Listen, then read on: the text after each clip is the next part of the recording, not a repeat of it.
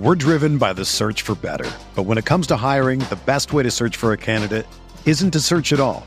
Don't search, match with Indeed. Indeed is your matching and hiring platform with over 350 million global monthly visitors, according to Indeed data, and a matching engine that helps you find quality candidates fast. Ditch the busy work. Use Indeed for scheduling, screening, and messaging so you can connect with candidates faster. Leveraging over 140 million qualifications and preferences every day, Indeed's matching engine is constantly learning from your preferences, so the more you use Indeed, the better it gets.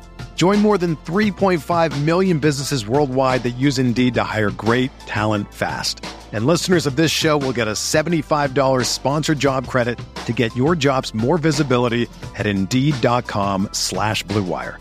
Just go to Indeed.com/Blue Wire right now and support our show by saying that you heard about Indeed on this podcast. That's Indeed.com/Blue Wire. Terms and conditions apply. Need to hire? You need Indeed.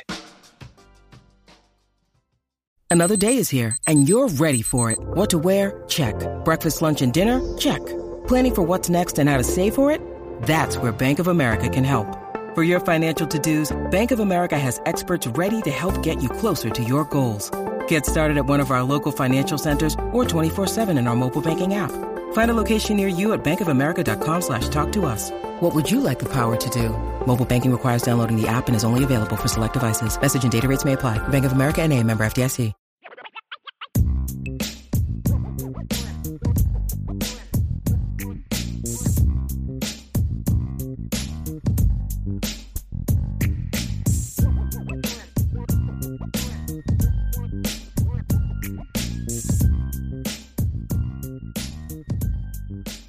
John A1 said, on the message board, I compared Riley Leonard to Marcus Mariota as a comp on the question posed by Andrew Gilmore. Is there a good comp to Riley Leonard? So the comp, Ryan, just I don't know if you saw that thread, but the comp that Andrew Gilmore made, and I understand it, although I don't agree with it, was Jake Locker. I don't think Jake Locker is a really good comp for Riley Leonard for several reasons, although I don't take that as an insult because I think Jake Locker was a really good college football player. He's a playmaker. I think Riley Leonard's a better thrower than Jake Locker was. They have different arm talent. You know, Jake Locker was about power. I think Riley Leonard is not. I think Riley Leonard has a more natural feel for throwing the football. I don't really have a great comp for Riley Leonard, but I don't know that I could find a better one than Marcus Mariota. There's some differences in how they play. There's some, I think Marcus, to me, Ryan, was a little bit more explosive vertically. Yeah, I think Riley's a little bit more elusive. So, you know what I mean? Similar production. I think that their releases are different. Marcus did not have a big arm. Riley doesn't have a big arm. I think there's a lot of similarities between the two. Their systems were very different. But I think that's about as good of a comp as I can think of if you're going to try to find a skill set and a style of play that matches what Riley Leonard did. I don't know that I can think of a better one. I don't know if you have a better one, Ryan. If you've thought about this, have a better one. But I really don't know that I have a better comp for him than Marcus Mariota. I'm not saying he's going to put up the numbers Marcus did, but as far as style of play, impact, and just playmaker, absolutely. I see a lot of it. Yeah, they got similar body types. It's I think it's a steady one. I mean, this is going to sound insulting to Riley, and I don't mean it this way at all, but this is just a stylistic perspective. But like, he does remind me of a little bit more of an more explosive Daniel Jones, and maybe that's a Duke comp to a degree, right? But like, body type similar, arm strength is similar. I know that Riley is also kind of studied Daniel a lot too, because obviously he was a former first-round pick out of Duke, and he was at Duke, right? So, but I think Marcus Mariota makes a lot of sense. I think that athletically there's some similarities. I think body types are some similarities. So, yeah, he's an interesting one, man, because he's got a unique body for a dual threat, right? Like, 'cause like Jake Locker was a dual threat, but Jake Locker was like 6'2", 6'3", 230 pounds, just like muscled up, quarterback power dude, and just rifle arm, like that was kind of Jake Locker's thing. So yeah, definitely don't see some similarities there. And just did not have a great feel for throwing the football, in my opinion. He really didn't. We're driven by the search for better. But when it comes to hiring, the best way to search for a candidate isn't to search at all. Don't search, match with Indeed. Indeed is your matching and hiring platform with over 350 million global monthly visitors, according to Indeed data, and a matching engine that helps you find quality candidates fast. Ditch the busy work. Use Indeed for scheduling, screening, and messaging so you can connect with candidates faster. Leveraging over 140 million qualifications and preferences every day, Indeed's matching engine is constantly learning from your preferences, so the more you use Indeed, the better it gets. Join more than 3.5 million businesses worldwide that use Indeed to hire great talent fast. And listeners of this show will get a $75 sponsored job credit to get your jobs more visibility at Indeed.com/Blue Wire. Just go to Indeed.com/Blue Wire right now and support our show by saying that you heard about Indeed on this podcast. That's Indeed.com/Blue Wire. Terms and conditions apply. Need to hire? You need Indeed. When you need mealtime inspiration, it's worth shopping Kroger, where you'll find over 30,000 mouth-watering choices that excite your inner foodie. And no matter what tasty choice you make, you'll enjoy our everyday low prices, plus extra ways to save, like digital coupons worth over $600 each week. You can also save up to $1 off per gallon at the pump with fuel points. More savings and more inspiring flavors make shopping Kroger worth it every time. Kroger, fresh for everyone. Fuel restrictions apply. We had Quinn Kibler with the question: what school quarterback battles are you most excited for? Oregon is most intriguing, but also curious what Michigan ends up doing since there isn't a big name in that room, in my opinion. I don't think Oregon's a battle, Quinn. Like, I don't think that's a battle, man. Yeah, I don't think. I think the only way that Dante's the quarterback there, Ryan, is if Dylan gets hurt or struggles. Yes. Yeah. Now, I will say this though, Ryan, could Dante just come out there and tap into his elite gifts and beat Dylan now? I mean, it's possible. I guess, but I just think the experience is I don't think they brought in Dylan Gabriel to battle. And I don't think Dylan Gabriel, I understand, hey, I got to compete and all that. But look, when you get one more crack at this, you've got to be smart about, and like I've said, I don't want to hear a high school senior asking for guarantees ever. If I was a guy who had 1 year of eligibility left, I'm going to be asking for some guarantees at certain places because this is my last crack at it. And I need to make sure that you guys are bought into me and I'm not just some stopgap until some other young kid's ready to go. I need some guarantees. Yeah. And that's not about not competing. That's about, I got to look out for what's best for me with the options that I have. And so when I'm dealing, and that's part of the reason that Dylan left Oklahoma is because he wasn't going to get that kind of same guarantee at Oklahoma. And so no, I don't think that's I'm trying to think, Ryan. I mean, what other battles are there? Obviously Michigan, but I got to think Michigan's going to have their eye on the portal after the spring. I'm interested in the USC battle this offseason because they brought in the Jaden Mayava kid from UNLV, but Miller Moss just threw 6 touchdowns in their bowl game. So like he showed that, right? I don't know to what level it could be at USC, but like he just showed that at least in a 1 game sample size that like I can be pretty productive in this offense. You know what I mean? So there aren't a lot of big quarterback battles this offseason, really. I mean, I'm trying to think of like. I mean, because like you go ACC, there's going to be a battle through who's going to replace Drake May. Obviously, they brought in Max Johnson, but obviously you've got Connor Harrell there, who's a young kid that I like. But again, I think Max Johnson went there thinking he's going to be the starting quarterback. Louisville, they didn't bring in Tyler Shuck to battle for the job. I mean, I think he's the guy. I don't really care about the replacement for Riley Leonard at Duke. I mean, I'm looking through the ACC. I don't see any battles that are overly entertaining that I care much about. Oklahoma's not a battle. Kansas State, Texas, Kansas is not. West Virginia is not. I mean, there's a lot of established quarterbacks coming back, or the succession for who's going to be the guy is kind of assumed at a lot of places, Ryan. I'm looking at the Big Ten, same thing. I mean, MJ Morris is going to be the guy at Maryland. I mean, does anybody care about any potential quarterback battle at Illinois? Tyler Van Dyke's not going to be part of a battle. He just falls apart. Yep. But there's a couple schools. Curtis Rourke's going to be the quarterback for Indiana. Like there's just right. Right. LSU is an interesting one. I mean, I think Nussmeier's supposed to be the guy. I'm not huge. Nussmeier's going to be the guy. He's going to be the guy. I'm not a huge Garrett Nussmeier fan. but I did like some of the things AJ Swan did at Vanderbilt, so I mean, we'll see if there's a potential one there. SEC, what else in the SEC, Ryan? I mean, I don't. Ole Miss is no, Georgia no, Bama's probably not. We'll see if Kalen DeBoer allows Austin Mack to compete for that job, or if he allows Ty Simpson or a guy that I would keep an eye on that I just kind of drool about thinking about his system and his arm talents. Dylan Lonergan's a guy that I would keep my eye on this spring, but I don't think going into the spring it's a battle. I think one has to kind of be forced upon them, would be my guess. Although I would open it up because I'm not a huge Jalen Milroe fan. A&M, Missouri, Tennessee are not battles. Kentucky's not a battle. Florida's not a battle. I don't even know who the quarterbacks are at Arkansas, Ryan. Do you? I mean, who? Because KJ's gone. Arkansas. Man, that's a good question. Yeah, because they lost the other kid a couple years ago too, right? They Malik Hornsby, he's gone too. I don't even know who he is now. Yeah.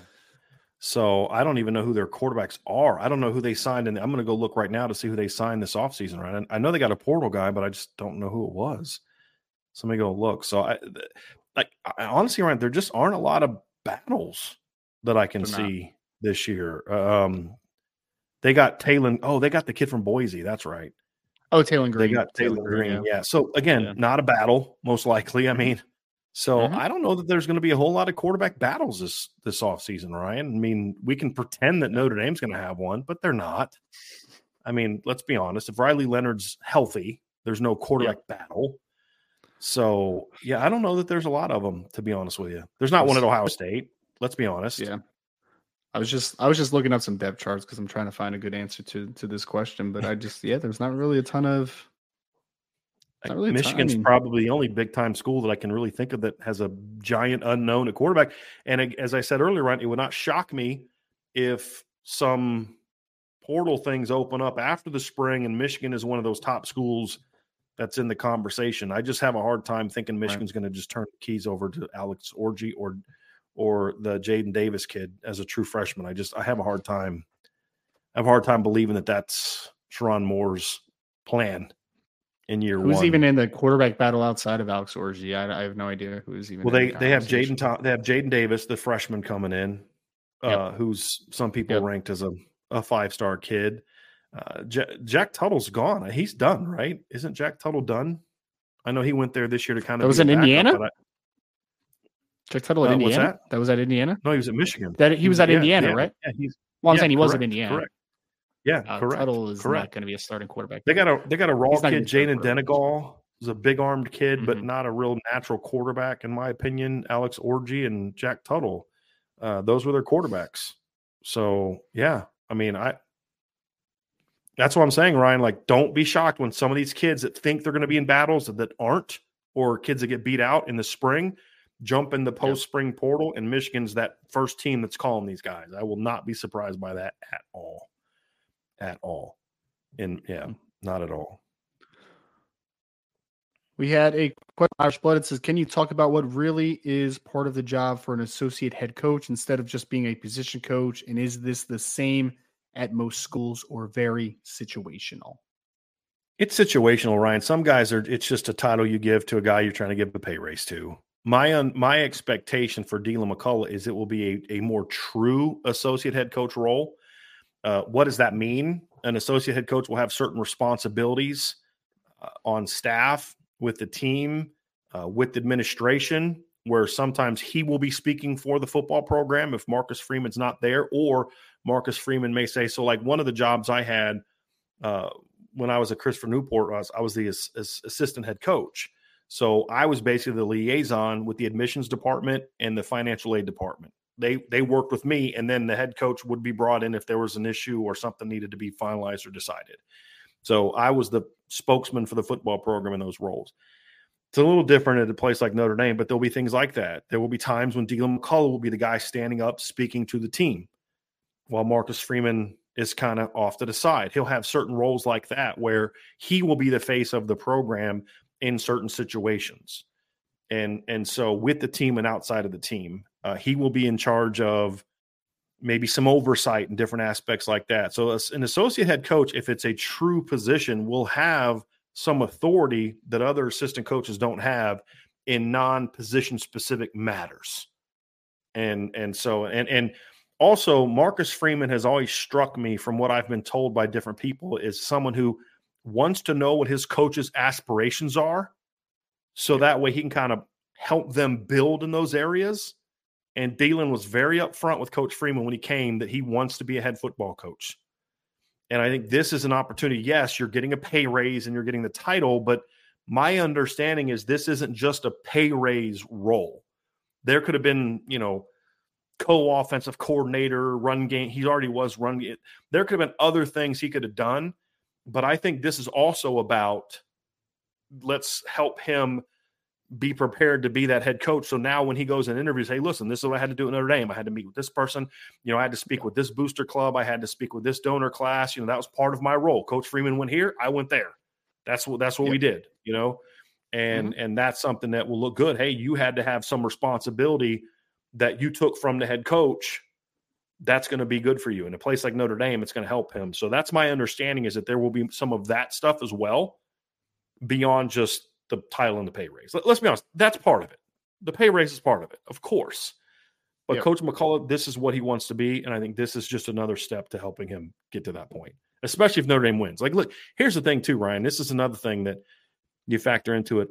There's a belief with this coaching staff that this team has got a chance to be really, really good. And if they are really, really good, is Ryan Grubb the offensive coordinator for the Seattle Seahawks if they go 8-4 this year? I doubt it. Probably not. And it's because they're really good. Right, and you want people unless they were still doing their thing offensively and their defense was awful. Perhaps, perhaps. Yeah. So I look at it like that, Ryan, and I say that this is something that's going to help these coaches. If they're as good as we hope they are, it's going to help them as well. And on top of this kind of title, it certainly helps. We had a question from Rob Osgood. Says, "Hey folks, great news on the new commit. Saw many talk about his 3-star level. Is he a playmaker? Yes, I'd take playmakers over stars any day." Agree. Agree with you, Rob. Yep. Especially when that skill set is obviously one that is very wanted by a lot of people, because I think that offer lists do tell more of a story than stars to that point, Rob. And we're talking about a wide receiver that was wanted by Oregon and USC and Oklahoma and some SEC schools and Michigan and Notre Dame. So it wasn't like they just pulled Sean Terry out of nowhere that nobody wanted, right? Like there was a lot of interest in Sean Terry joining many different programs. Honestly, Ryan, he has one of the most impressive offer lists of all 15 kids in the class. Yep. I mean, he really does. Now that doesn't mean that every school that offered him, he was an immediate take today. But a lot of them he was. But when you have that many high level offers, more than likely you are take at many different schools. So yes, agreed. Right. All right. We had we didn't hit that one for Isaac Evans. My bad. That was my fault.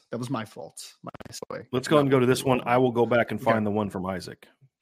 John A1 says, in the projected Mike Denbrock offensive scheme, which position requires more athleticism, center or guard? If guards require more athleticism, would it make sense to move Pat Coogan to center and Ashton Craig to guard?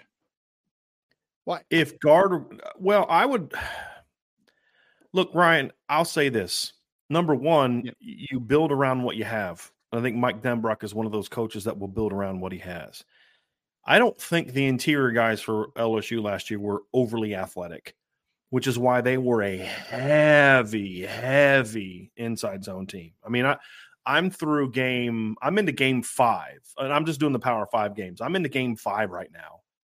And I can, other than they've ran a small handful of power with the backside guard kicking and a tackle wrapping, and they ran a couple tackle wraps against Mississippi State. Outside of that, Ryan, it is inside zone and the variations of, and a little bit of outside zone against Arkansas. It has been a heavy big boy football game because that fit what they do. At Notre Dame in 2015, when he had Quentin Nelson and he had, could run counter right with Quentin Nelson and Ronnie Stanley coming from the backside, they ran a lot more counter. They ran a lot more buck sweep at different times. So he's going to play to the strengths of the team. So I just don't think it's going to need to require a lot of guys to move around. To answer your question, however, I would say that center needs to be the more athletic position in an inside zone system. I think you really need a center that can work up to the next level, because a center is going to have a lot of second level, but a center also is going to have a lot more of, I've got to reach that wide technique more so than you will a backside guard, in my opinion, because the way that Mike Denbrock runs it, they're running away from the 3 technique. So the guard needs to be physical mover. That's what the need is. Wash that guy down. We're cutting behind you. And with the center, it's like you gotta reach and get up to that second level. You've got to overtake this if we're working against a different aspect. So I would argue that center of the 2, but I think both spots need to be a little bit more movers. But they're going to play their best guys and adjust the scheme. That's what good coaches do. Who are my best guys? And let me fit the system around them, as opposed to, here's my system, let me find the best fits for my system. Give me my best players, and then I'll build around them. When it's early in a tenure, eventually you recruit to what you want to do schematically. But when you first take over, who are my best guys? How can we make it work with those guys? And I think you'll see that. But I think this line's going to fit. If they stick to what Denbrock has done at Notre Dame, Cincinnati, and LSU, if they stick to that, Ryan, I actually think the offensive line they had last year is much better suited to his offense than what they tried to do most of the year last year with all the pin and pull stuff that they were trying to do. I think Rocco and Coogan are much better fits for what this offense is about. I think Zeke Correll would have been a much better fit in this offense than he was for the one they ran last year, in my view. Sure. Well, I think John, I think there's been an evolution of the center position over the last few years. I mean, you're seeing more and more guys just generally on the college and NFL level be much more high-level athletes than you once did. I mean, it used to just be kind of like physical dudes, right? Like either undersized physical dudes that are scratch and claw, or it's bigger guys that are, going to be able to hold the point and be able to, block back and do all those types of things, right? But we're seeing the center position, I think, evolve, because in so much zone-heavy approaches, whether you're talking about inside zone or outside zone, you really do need a center that's going to be able to not only work laterally, but work up to the second level a ton, because there's going to be a lot of situations where a center is uncovered and he's going to have to work to the second level a lot in certain scenarios in college football today. So I want to keep Ashton Craig where he is, because I think Ashton Craig showed me the last couple games of the year that I am very excited about Ashton Craig potentially at center in the next level, because I think he presents, because he's over 300 pounds, so he's not a small guy by any means. I think that he brings a really nice overall profile, because I think he can do a lot of the dirty work, point of attack stuff, but I also think that he is a very good athlete at center position as well. Mm-hmm. Ryan, I think this can all be traced back to the roots, the historical roots is in the Mike Shanahan system with Tom Nalen. I brought up Tom Nalen last week, but I still believe that the 1997 Super Bowl changed a lot in regard to the way that NFL football run games are designed. There was a lot of people going into that game that part of the reason everybody thought the Broncos were going to get killed is because how are these undersized interior linemen, it's Tom Nalen, Mark Schlereth, Brian Habib, how are they going to block Gilbert Brown? How are they going to block Reggie White? How are they going to block all these big studs at Green Bay, the defending champs? And they worked them. Tom Nalen was like 6'3", 280, and he was a phenomenal player. I think small? You see it now. What's that? Was he that small, Tom Nalen? Yeah, he was small. Yeah. But I'll look it up. I could be wrong, but I'm pretty sure he was an undersized guy. 285. He was listed at 285. But he was, the Niners are exclusively almost a zone team. And you got to be able to move at center. With all the different fronts and the A-gap run-throughs and things like that, you've got to be able to move. And I think you can trace a lot of that back to you say Mike Shanahan, it's really Alex Gibbs. Mike Shanahan and Alex Gibbs in regard to what they were looking for. And but when it works, everybody wants to try to emulate it. I do have that question from Isaac Ryan. I was able to find it. Okay. Isaac Evans says, what offensive weapons does Notre Dame need to sign to have a truly gap-closing class around Deuce Knight in the 2025 class? We got one of them already, and James Flanagan, in my opinion. I think you got one of the best tight ends in the country. Agreed. Thoughts on, we've talked about one, Ryan. Taylon Taylor's one for me. I'm very high on Taylon Taylor. I think Derek Meadows is that kind of player from a potential standpoint. Sure. just because if he booms, he's going to yeah. be in. Yeah. Yeah.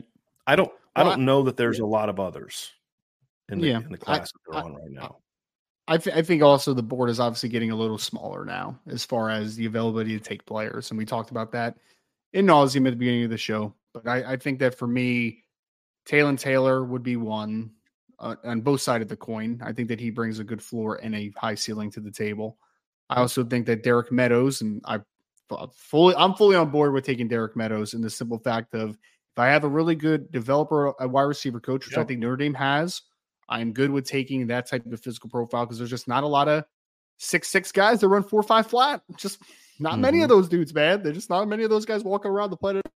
So I'm good with that one. I think James Flanagan is a gap continuer. I don't even know if I would call him a gap eraser because you're obviously already good at tight end, but I think that he continues to that lineage. And then I think Justin Thurman's going to be a very interesting player, especially for Notre Dame at running back, because he's kind of a Sean Terry type at how we talked about wide receiver, where Justin Thurman brings a skill set that Notre Dame has on the roster, but doesn't have a ton on the roster as far as like you can get him involved in the passing game. You could throw him into the slot. I could even see him line up at slot at times and run some jets to Justin Thurman just to try to get his speed involved, right? Like he's not going to be the most all-around back of all time. I don't even know if he'll necessarily be a bell cow or a lead back in any sense, but he's a guy that with his speed and explosiveness can certainly bring a dynamic to the table that you just don't have a ton of. Agree. Agree. Vanilla Chill, if Emil Wagner can't get to an ideal weight for tackle, can he go inside to guard or center? Is he tall for center/guard? Backwards, no, he's not too tall for center or guard. He's I actually would be 6'6". interested in him at center, to be honest with you. I'd be a little interested with him there. But I'll say this. If he can't hold up at tackle, I don't know if you're going to want to move him inside. Number 3, working backwards. Ryan, it's not about weight. Just keep saying it's not about weight. He doesn't weigh that much less than what Robert Hainsey weighed his first 2 years as a starter. He doesn't weigh that much less than what Zach Martin weighed his first. Zach Martin was 290 his first 2 years as a starter. And Emil was 288. It's about the distribution of the weight. The problem that Emil has is he has a very thin lower body and a very thin core. You see him, Ryan, you saw him at practice. He looks like a tight end. You line him line him next up to Eli Raridon, and you really can't tell the difference. And that's the issue. It's not you can get him up to 290, 295, and it won't matter. It's can he play at the weight he is? Can he move people? Can he prevent himself from being moved? Those are the questions that you have to ask and have to get answered about Emil. So it's so much about the weight.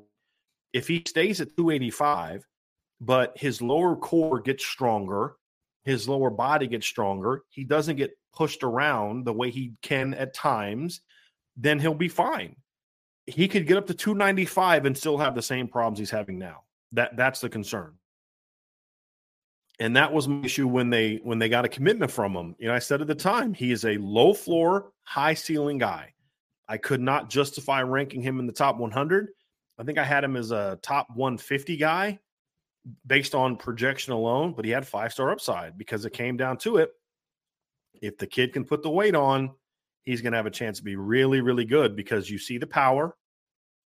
I think one of the most underrated aspects of Emil's game is he's a pretty strong kid. It's just being strong at that size. Yeah, actually, I had him as a top 250 caliber prospect coming out of high school. I just looked at my notes. But I had him with 5-star upside because you could see the potential. You could see the upside. It just comes down to can he hold up at the point of attack? Can he move people off the ball? If he can answer those questions, I don't care if he stays at 285. I really don't. For the NFL, it might matter, but for college football, I really don't care. It's about holding up at the point of attack. It's about filling out parts of his body that right now are still just a little thin and undersized. That's really what it boils down to for me.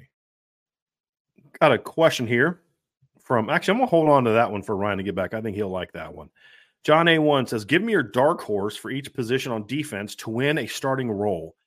Defensive end, either side. I kind of already mentioned this one earlier. It's Josh Burnham. I think the assumption is that Botelho and RJ Oben are going to start. I could see Josh Burnham being a dark horse starter. They're either being out or more potentially being a guy that starts at big end and they move RJ to Viper, or they move Josh back to Viper to start if Jordan Zelho doesn't get better. Defensive tackle, oh man, there isn't one, honestly, John. The only way that anyone other than Howard Cross or Riley Mills starts at defensive tackle is if somebody gets hurt. And so I don't see a dark horse there. Middle linebacker, dark horse candidate to start. Do we count Kingston as a dark horse? If you count Kingston as a dark horse, then go with Kingston. If you don't count Kingston as a dark, if you don't count Kingston as a dark horse, then the guy that I would say would be Jaden Alsbury. I could see Jaden being a guy that moves inside to Mike and could play that position. He's not going to be any smaller than J.D. Bertrand was. He's not going to be any less powerful than what J.D. Bertrand was. He's not going to be any less physical than what J.D. was. And I think he moves even better than J.D. He's longer than J.D., so he would be my dark horse. I think you could count Preston Zinter as a dark horse. I like Preston a lot. I think Preston still might be a year away from really pushing for a starting job, but I think Preston Zinter is a guy that's always going to get overlooked, and is a guy that I would not do that with. Outside linebacker, same guy, Jaden Alsbury would be my guy there. Nickel, I don't know that there's a dark horse there. I think it's going to be Jordan Clark's job. If Jordan Clark gets hurt or struggles, it'll be Micah Bell. So you could go there. Cornerback, dark horse candidate at corner. Again, I just don't see one. I don't see a dark horse. I don't think any of us will be shocked whether it's Jaden Mickey or Christian Gray. Obviously, Benjamin Morrison will be there. I just don't see Chance Tucker or Leonard Moore, Carson Hobbs really pushing for a starting job. I don't see them. Those would be shockers, and most likely it would be a bad sign if one of those, if one of Christian Gray or Jaden Mickey doesn't start. It'd probably be a bad sign. And then at safety, who's my dark horse at safety? It'd be Luke Talich, would be my number one. I don't count Adon Schuler as a dark horse because I think most of us assumed Adon's going to have a chance to battle for that job. I think Rod Hurd probably is the leader of the clubhouse for now, but Adon's going to get a whole spring with Rod not around, and Luke Talich is going to get a whole spring with Rod not around to push for that role. So I think both of those kids will have a shot to push for it. I don't think any of us would consider at least I don't consider Adon Schuler a dark horse. I do consider Luke Talich a dark horse. Problem is, I don't know how much Luke is going to be able to participate in the spring because of the injury he had during the season. Rob Osgood says, great show Saturday. Y'all talked about Notre Dame being aggressive with money. Who do you think is more responsible, Jack or Pete? Both. I don't really care, Rob. This is not at all a shot at your question. It's a totally fine question. I just don't care to get into this whole who is more responsible, Jack or Pete. I don't know the answer to that question. I really don't care. I do know this for a fact. They have both played a big role in what's going on right now within the program, both of them. Whether it's 60-40 in Jack's favor, 60-40 in Pete's favor, 70-30 one or the other, don't know, don't care. What I do know is that they have both been involved in various decisions that have come into play. I do believe we're at the point now where Pete is doing more. Is he fully in charge? I don't know the answer to that question, but they're both involved, and that's a good thing. And I don't really care to spend a lot of time or use what little time I get with sources to try to find out what the difference is between the two. I think they're both involved, and they've both played a key role in Notre Dame being where they're at right now. Next question from God, Country, Notre Dame and Barbecue. Looking at the Notre Dame 5-stars who didn't meet expectations, i.e. Dane Christ, who would you want to reincarnate and be a freshman again, assuming they all had the heart of Rudy? Oh, man. That's a great question. 5 stars that I would like to reincarnate with Rudy's heart, or boy, oh boy. Josh Barajas. That would be my pick. Now, he was a 5-star by me. He would not be on my current system, but he would have been a top 50 guy on my current system. He's a guy that if he had Rudy's heart and work ethic, I think he would have been a really good player at Notre Dame. Really good player. That would be one for me. I don't think Dane Christ had any issues with heart. I just think Dane was a victim of bad luck, and spending 2 years with Charlie Molnar and Brian Kelly just ruined Dane, in my opinion. And there was no salvaging him. Charlie couldn't salvage him by the time he got to Kansas. It was ruined. And I it's just one of the reasons I just utterly despise Charlie Molnar as a football coach. And I'm not afraid to say that, because he was just not a person that I think really brought the kind of moral fiber to the position when it comes to caring about players. And yeah, this is a good one, Ryan. Which former Notre Dame 5-star that you could recreate with Rudy's heart? I went with Josh Barajas, who I had as a 5-star, because he was a really talented kid. Same high school as Drake Bowen, but Josh just did not work at all. I don't know of a lot of other 5-stars that I could really point to and say that they didn't pan out besides Dane, because I don't think, in my comment about Dane is, I don't think Dane had a heart issue. I think Dane had a Charlie Molnar problem and a Brian Kelly problem. I think he just had bad luck. By the time he went back to Charlie at Kansas, it was too late. He had been kind of ruined at that point in time. Does Aaron Lynch transferring after his freshman year count to this conversation? Because technically, he didn't that's a great one, Ryan. If he had Rudy's heart, Aaron wouldn't have left. Yeah, let's be honest about that. And he ended up not being that. He wasn't even very good at South Florida either. He was pretty good with the San Francisco 49ers for a couple of years, but that he got drafted based on potential, Ryan. Because I think he made I don't remember if they were AAC at the time. I don't even think so. Maybe Big East. Were they still Big East at that point? Might have been it. Yeah, might have been it. But his numbers weren't knock your socks off numbers. I'm actually pulling up his college numbers now. He got 5 sacks, something like that. Yeah, he had 12 tackles for loss and 5 sacks. Only had 29 tackles. He was there 1 year. He played 1 year and then left from the NFL. I mean, so the kid left after his junior year. He just was a mess. He could have been special, could have been truly special. He was so good. So good. Ryan, I saved a couple questions that I passed because I thought they'd be some good ones. Go ahead. What were you going to say? You have another one? Okay. Oh, no, I was just going to say one guy that I think he was still good at Notre Dame, but I still don't think he necessarily met expectations was Max Redfield.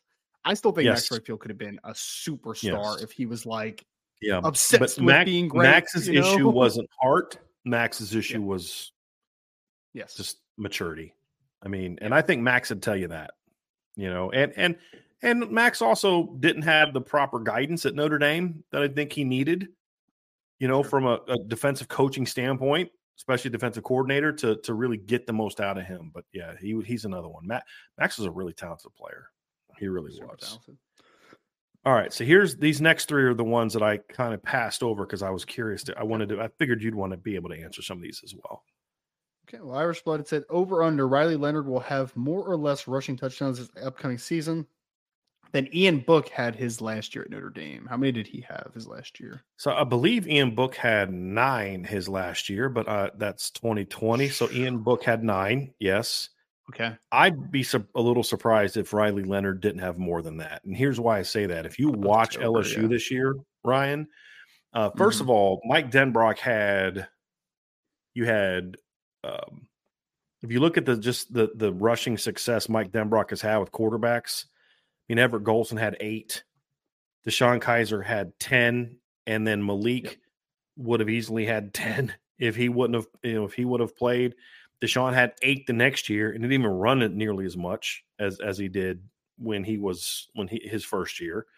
You look at his tenure at Cincinnati, his first year with he had Hayden Moore had 4, and he wasn't even a runner. And then you get into the Desmond Ridder era. He had 5 the next year. He had 5 the next year. He had 12 in 2021, and he had 6 in 2020. He had 12 in 2020, 6 in 2021. And you and I talked about he didn't run nearly as much as he should have. And then the last 2 years, Jaden Daniels was the team's leading rusher and went over 10 touchdowns both years. He had 11 in 2022 and 10 this year. So that's 4 seasons with a quarterback that rushed for 10 or more touchdowns and another with 8. And part of that is he's had guys that can run, but another part of that is they run a lot of read zone in the red zone, a lot. And you're going to see Riley Leonard get at least 4 or 5 touchdowns this year on 2-yard runs where it's just read zone and he keeps it and scores. And that's partly why Brandon Wimbush had 14 in 2017 because he had 5 of those. I mean, you remember the one he had against BC? Just read zone, they crash off the edge, and he walks in. into the end. I mean, literally walks into the end zone. You're going to have at least 2 or 3 touchdowns like that from Riley Leonard this year, in my opinion. Just because when you break down Mike Denbrock's system, that's partly why Jaden Daniels had 10 touchdowns. He didn't have 10 touchdowns of 30 yards or more. He had like 3 or 4 of those, and then a bunch of short yardage touchdowns where it was running in from 1 or 2 or 3 yards.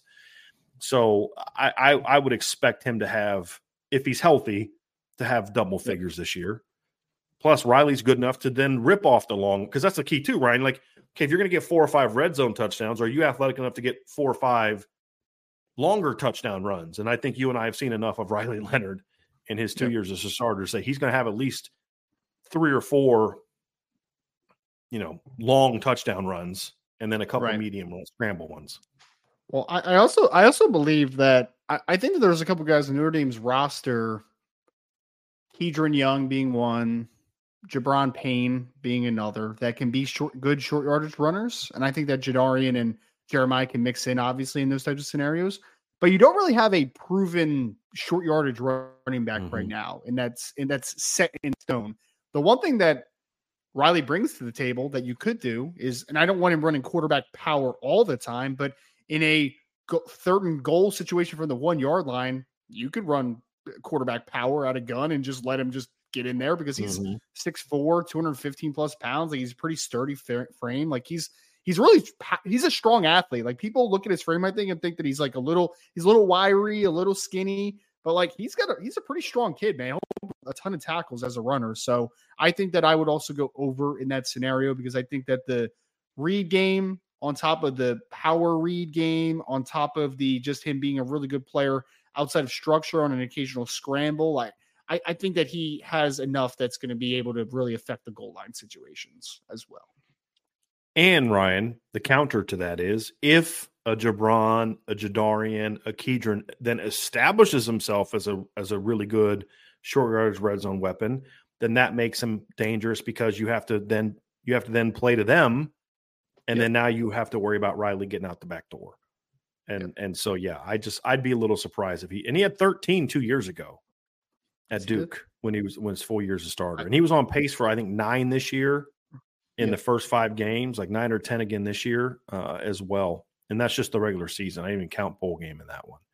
So I would be a little surprised if he's not there. We did have a super chat that popped up down here, Ryan. A couple that I want to get to. So we'll get to these now. First one's from Tyler Evans. Thank you, Tyler. How many wideouts go in the first round of the NFL draft? Would you rank them after Marvin Harrison Jr.? How many go in the first round? Great question. Look, Marvin Harrison Jr. will go in the first round. Malik Neighbors obviously will go in the top 10 along with Marvin Harrison. After that, you're talking about Rome Odunze from Washington would be 3. I think Keon Coleman from Florida State goes in the first round. I think Brian Thomas Jr. from LSU goes in the first round. That's 5 right there. And there's probably 1 to 2 more that end up going. I think you're going to talk about 6 to 7 wide receivers in the first round this year. After that, is it going to be A.D. Mitchell? Is it going to be maybe a semi-surprise of wide receiver? Is it a Troy Franklin Jr. from Oregon? I think that's going to be 6 to 7 is the number. Wide receivers after Marvin Harrison Jr. for me, Malik Neighbors is high on my list. This is no particular order, but if I had to round a top, let's just say a top 5 for you, Tyler. A top 5 in no particular order would be Marvin Harrison Jr., Malik Neighbors, Keon Coleman from Florida State, Rome Odunze, and Brian Thomas Jr. from LSU. That would be a top 5 for me. Brian, I wanted to ask you this because I saw some debate online about this one. Where do you view Xavier Worthy? I'm not a Xavier he's one of the Worthy more guy. He's one of the more polarizing guys, I think, in this draft class. So he has no play about strength. Worthy. Yeah, he's listed like 6'1". He's probably closer to 6 foot. He's listed at 172 pounds. He's probably right around 170, give or take a couple pounds. Like there's a reality that Xavier Worthy goes to the combine is like 168 pounds. Like it's possible, right? So he's got a very unique body type and a historically unique body type. Like there's just not a lot of guys you're going to find that are 6 foot plus that are 170, give or take a couple pounds. Like that's just a very strange body type. The kid's incredibly fast, explosive. I mean, short area explosive and long speed. He's got all the athletic gifts, and he can be an after catch demon at times. But man, his hands are not great. I mean, This year was better than it was in 2022, but like he really fights the football. He's a body catcher. Just some bad drops on film. It's like once or twice a game, you're just like, dang, bro. Like just not. It's like routine catches too. It's not like high, a high leverage situation, working through contact. It's just like he just has some bad ball skills. I think at times, and he has no play strength. So I would be willing to take a gamble on late day 2 in a certain situation as a. So you say like third round? Okay. Yeah, I'm with you. Third, fourth round, I would be there with Xavier Worthy, but he's not a first round pick just because his ball skills and hands are just not good. It's just not a good combination. The first thing that I've seen people point to is, well, Devontae Smith was only 6 foot 175, and I have 3 things about that. Number one, Devontae Smith's overall game was far more advanced than Xavier Worthy's. Number one. Number two, Devontae had much better play strength than what Xavier had, and number 3, Devontae had some of the best ball skills you're going to see. Xavier has none of those things. He's literally fast. That's it. I mean, to me, that's it. There's no comparison between him and Devonta. No comparison. Yeah. So, I think you'd be silly not to take a chance on him in round 3. Or if you're a really good team and you are kind of in a good position and you're late round 2, you're the Chiefs or the 49ers or some team. You're like, look, we don't need you to be anything but a speed guy. Whatever. I mean, sure. Maybe one of those teams could maybe take a flyer in late round 2. But I'm glad you said late day 2 because that's kind of how I see him. Yeah. Really good weapon in college as a complimentary player, but he's just not that dude, in my opinion. He reminds me, different body type to a degree, but he reminds me a lot of Marquez Valdez-Scantling, who just won a Super Bowl with the Chiefs. Yeah. It's like occasionally he'll make a nice play. Occasionally he'll get a nice deep ball and maybe it'll make something happen after the catch, but more often than not, he makes a lot of bad plays. You're just like, whenever you're talking about lack of play strength and bad hands, I'm usually pretty out on you. Because those are 2 things that I thought. Yeah, those are 2 things that I thought hurt Will Fuller a little bit in the NFL. But Will Fuller was still a much better player and was much better in those areas than Xavier Worthy is, in my view. And Will Fuller's hands were shaky, but Will Fuller never had a drop when it mattered, ever. Right. And so, I'm with you. And Will's a good 14, 15 pounds heavier than Xavier Worthy, which is pretty wild to think about. So, exactly. It's nuts. It's actually kind of crazy to think about. Ryan, I'm going to take this next one from Erica, also with a super chat. Thank you very, very much, Erica, because she is asking you a question.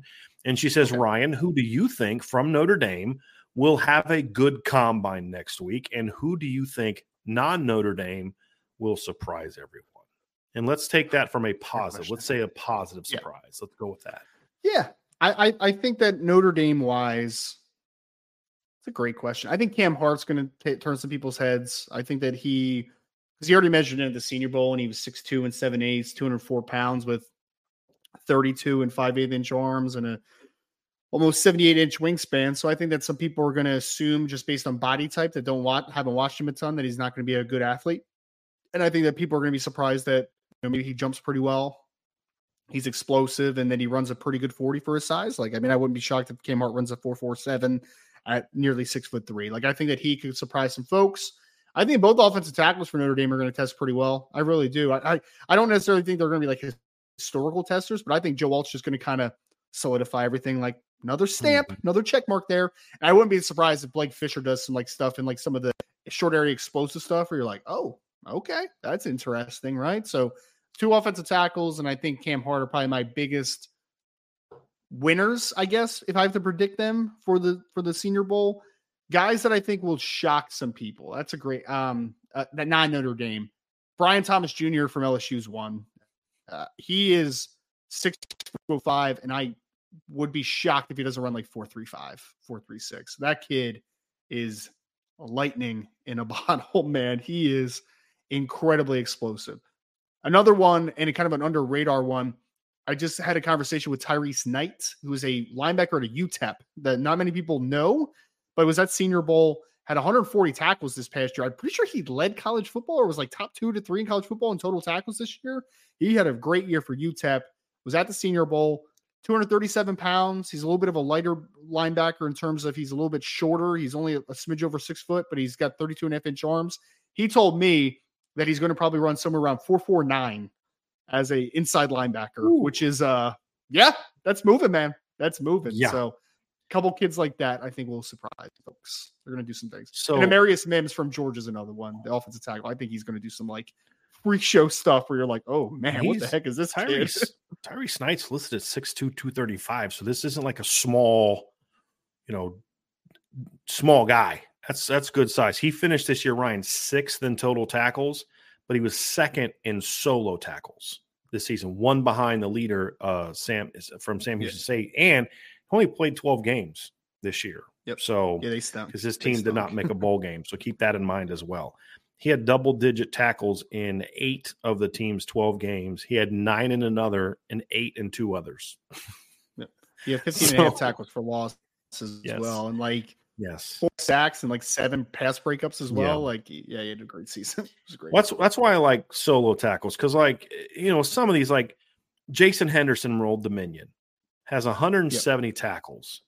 He had 52 solo tackles, Ryan. That's it. He had 108. That means basically Old Dominion is going to put anybody that they have the number 1, number 3, number 8 players in the country in assisted tackles.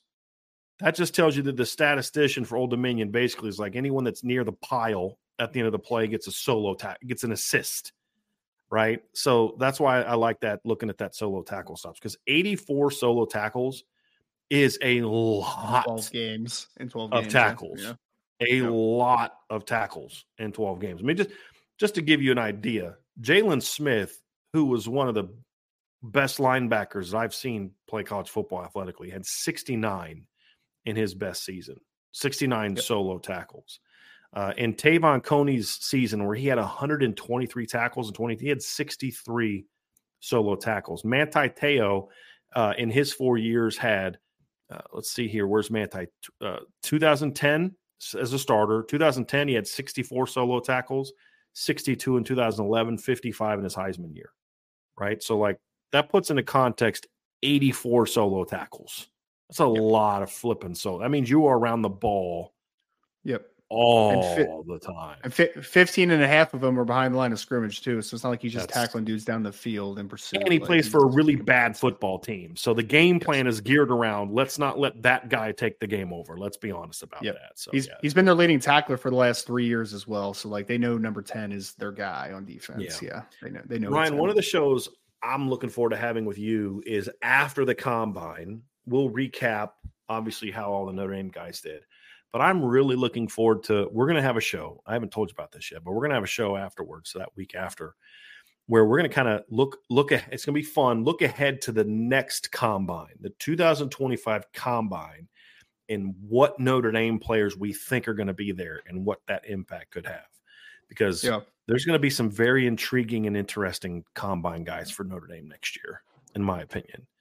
So that's going to be a lot of fun to look at, because I'm looking forward to seeing, barring injury, no injury, I'm looking forward to seeing what Jack Kaiser does at the I think Jack Kaiser is going to be one of those. If he gets invited, no one's going to be expecting him to go out and run a 4.5 and do some of those things that I fully anticipate him doing. Doesn't mean it's going to change his draft standing, but he's going to be a guy that people are going to look at the combine and be like, dude could move like that. And we're going to be like, yep, try to tell you. If Eli Rarian has a big year, man, and he's at the combine and runs the 1.4 something 10-yard split, it's gonna be like, dang, dude, who's that? You're gonna be talking about the combine in 10 years, and you're gonna still be bringing up the Eli Rarian thing. And I'm here for all of it. But next, Benjamin Morrison, Xavier Watts, Jack Kaiser, Riley Mills. There's going to be some very interesting. Chris Mitchell. There's going to be some very interesting guys. Howard Cross. Going to be some very interesting guys next year for Notre Dame at the combine. Riley Leonard. It's another one, so it's going to be that's going to be a fun show to do. Very, very fun show to do. We had John A1. From which positions will the team leader in yards after catch emerge? Running back, wide receiver, tight ends.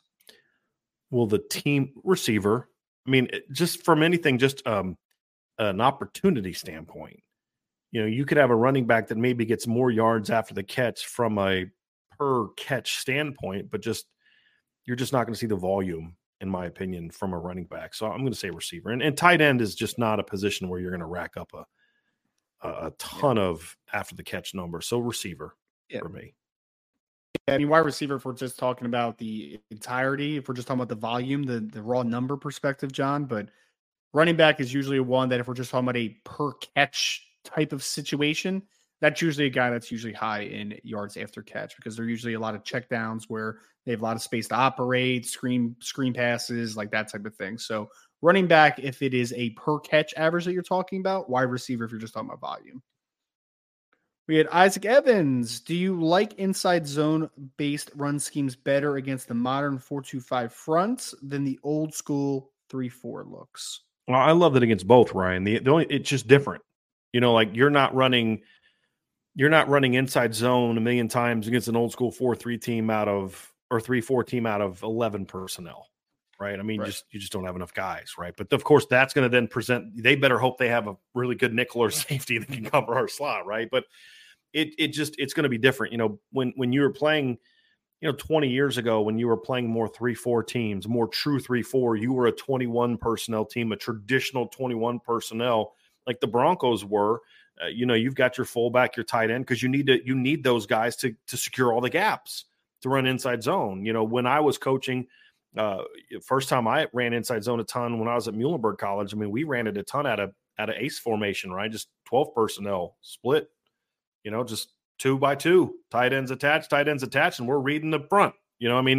Because we were facing 3-4s, 4-4s, 3-3 stacks, things like that. And you had to make sure you had all the gaps secured as teams have moved to more getting players out of the box as offensive has evolved. I'm still loving inside zone. I can just do so many more different things with it now against those those different types of looks. So I don't think inside zone is better against the two. I just think it's just different. And depending on if you want to be more of a, we're just running zone without the quarterback options and reads, then, you're going to like it against a 3-4. If you're someone who likes to run the inside zone with the locks and, the reads and those type of things, and you're probably going to like a little bit more out of 4-2-5. But I mean, Ryan, I've been loving the inside zone since I was a teenager. I mean, it's just yeah. I love the inside zone. I love the outside zone.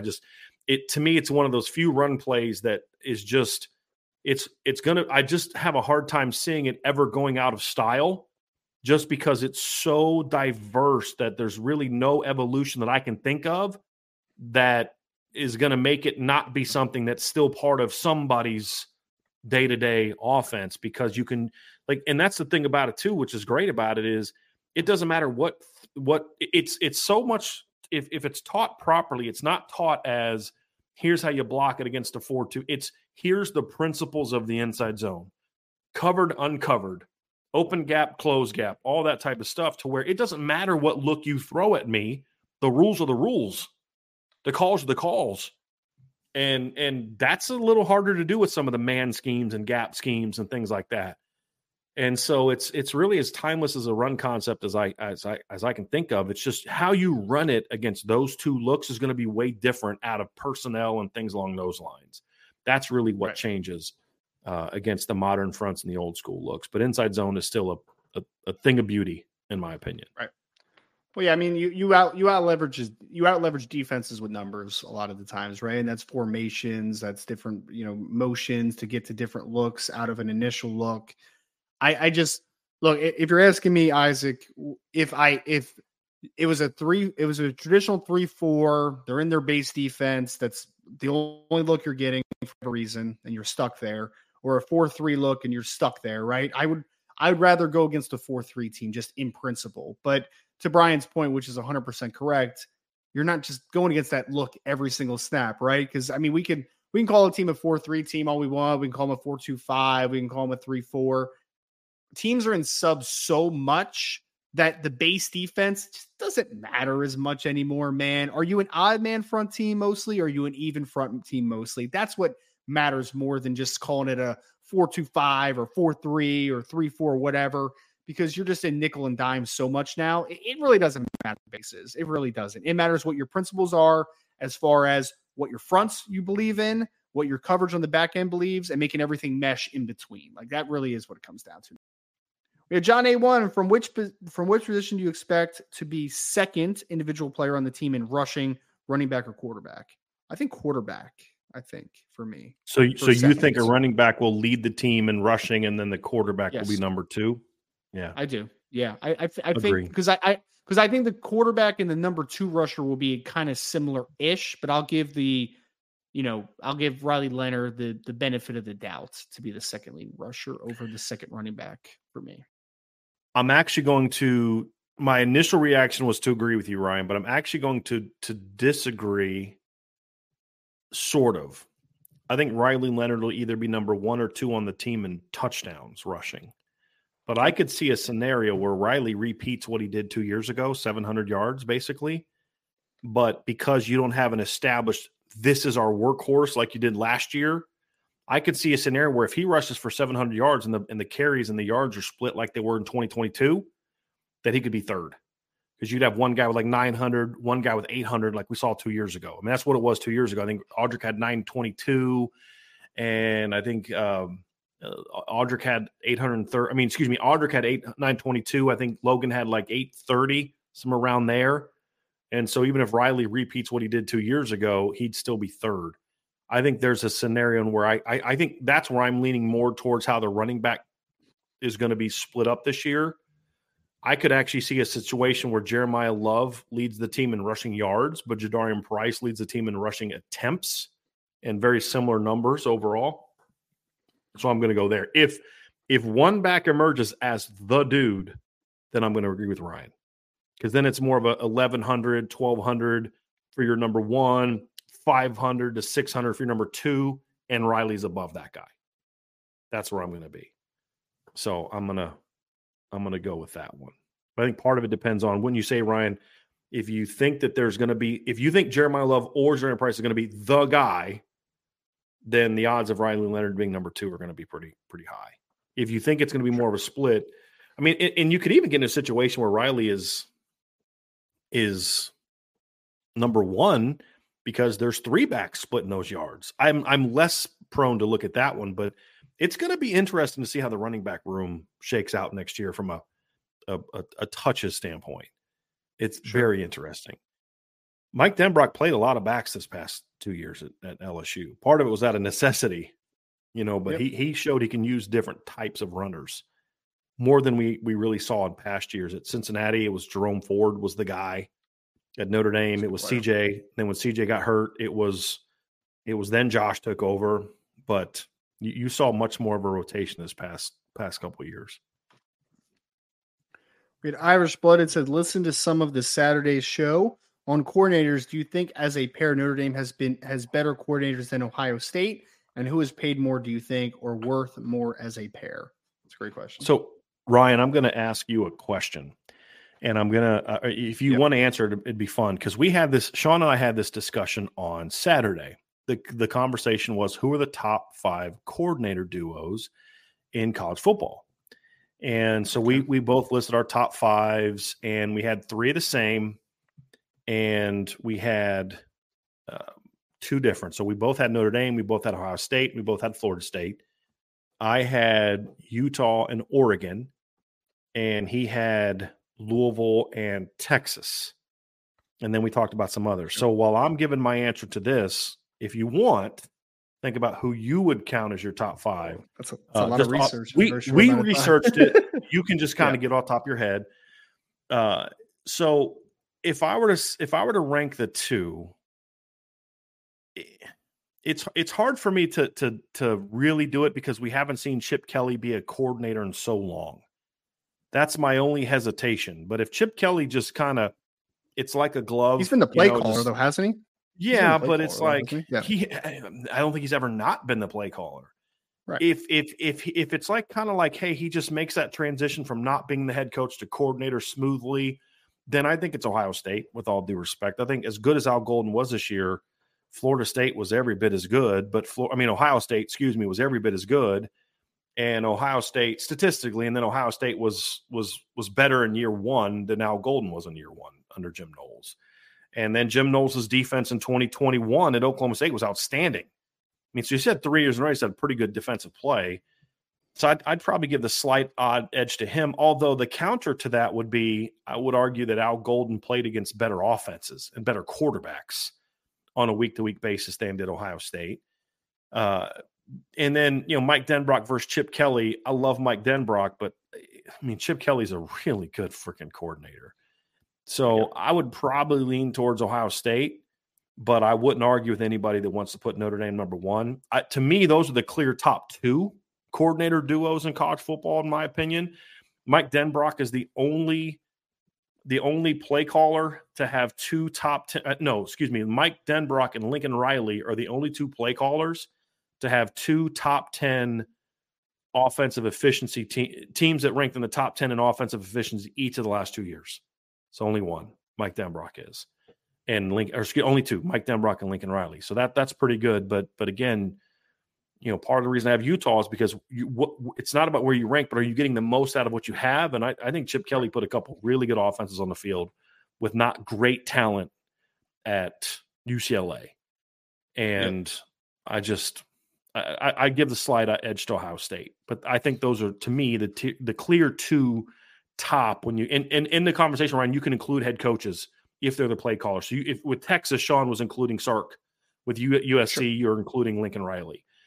So I think those are the top two for me right now. I would give Ohio State the slight edge. As far as who's paid more, I still don't know the particulars of Mike Denbrock or Al Golden's salaries. I think Al's going to be about $2.5 million a year. I would imagine Denbrock will be close. So it's going to be very similar. I don't know what Chip Kelly's going to be making at Notre Dame. At Ohio State. And let me see here. I can see if I can find Jim Knowles is. Let's see here. Looks like he's making a little under 2.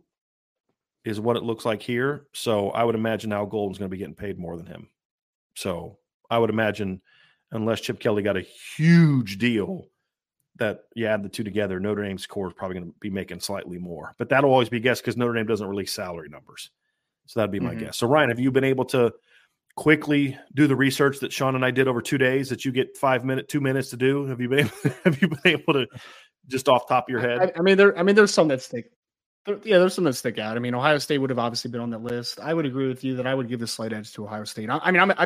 I've been a big Jim Knowles fan for a long time, and I think everybody that's watched this show has known for a while that I'm very high on Chip Kelly, the play designer and the play caller. I think that he's tremendous. Especially in the run game, man, he is just a tremendously innovative offensive mind from a run game perspective. So Ohio State would be on there. Notre Dame would be on there.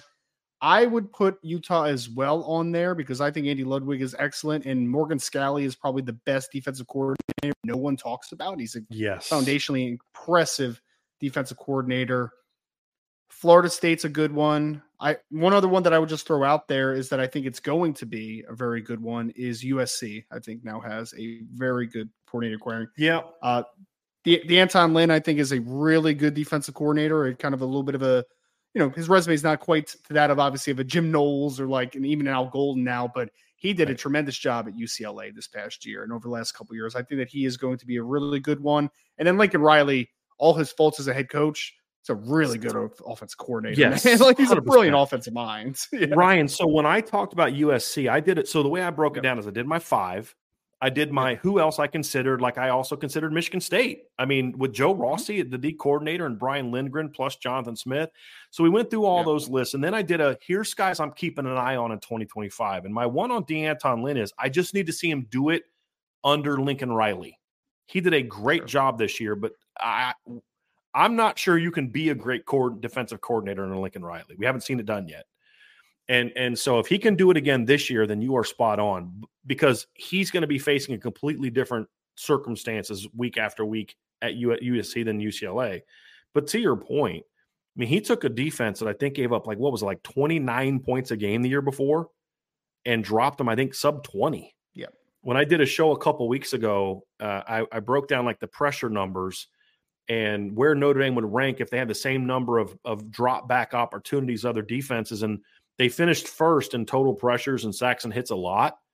But the only times that they were number 2 is because they were behind UCLA. They had 115 total hits plus sacks from the quarterback this year. That's nuts. That's really good. And he created a lot of those pressures.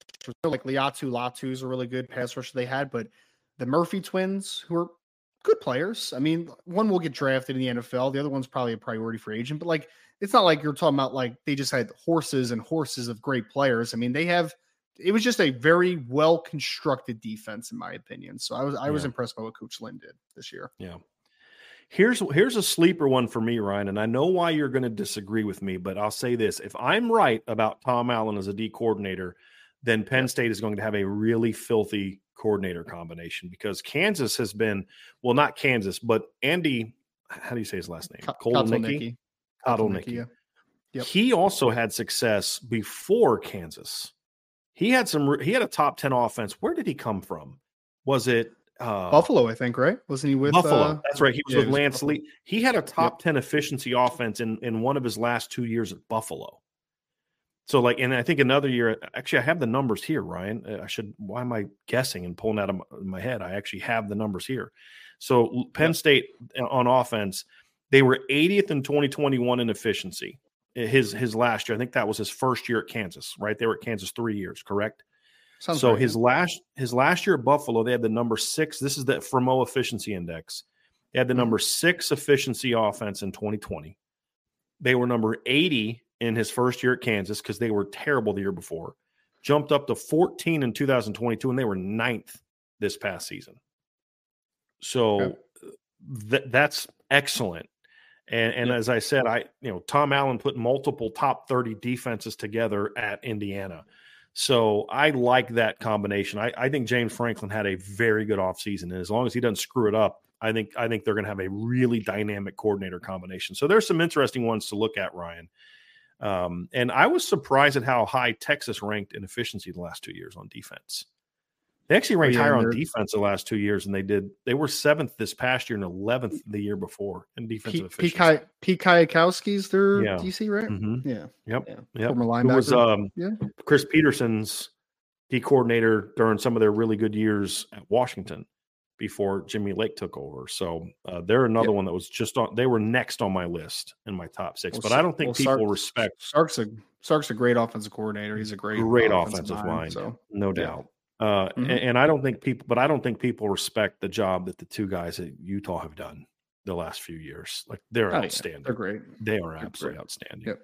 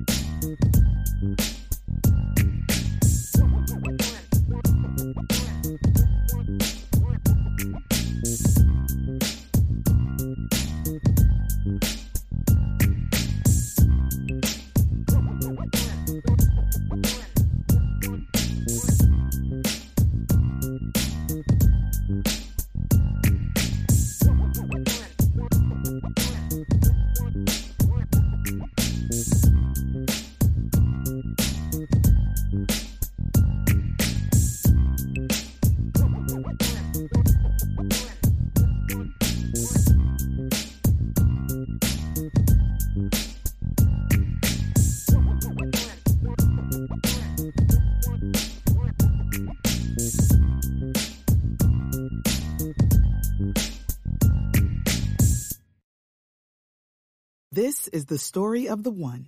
As head of maintenance at a concert hall, he knows the show must always go on. That's why he works behind the scenes, ensuring every light is working, the HVAC is humming, and his facility shines. With Grainger's supplies and solutions for every challenge he faces, plus 24/7 customer support, his venue never misses a beat. Call quickgrainger.com or just stop by. Grainger, for the ones who get it done.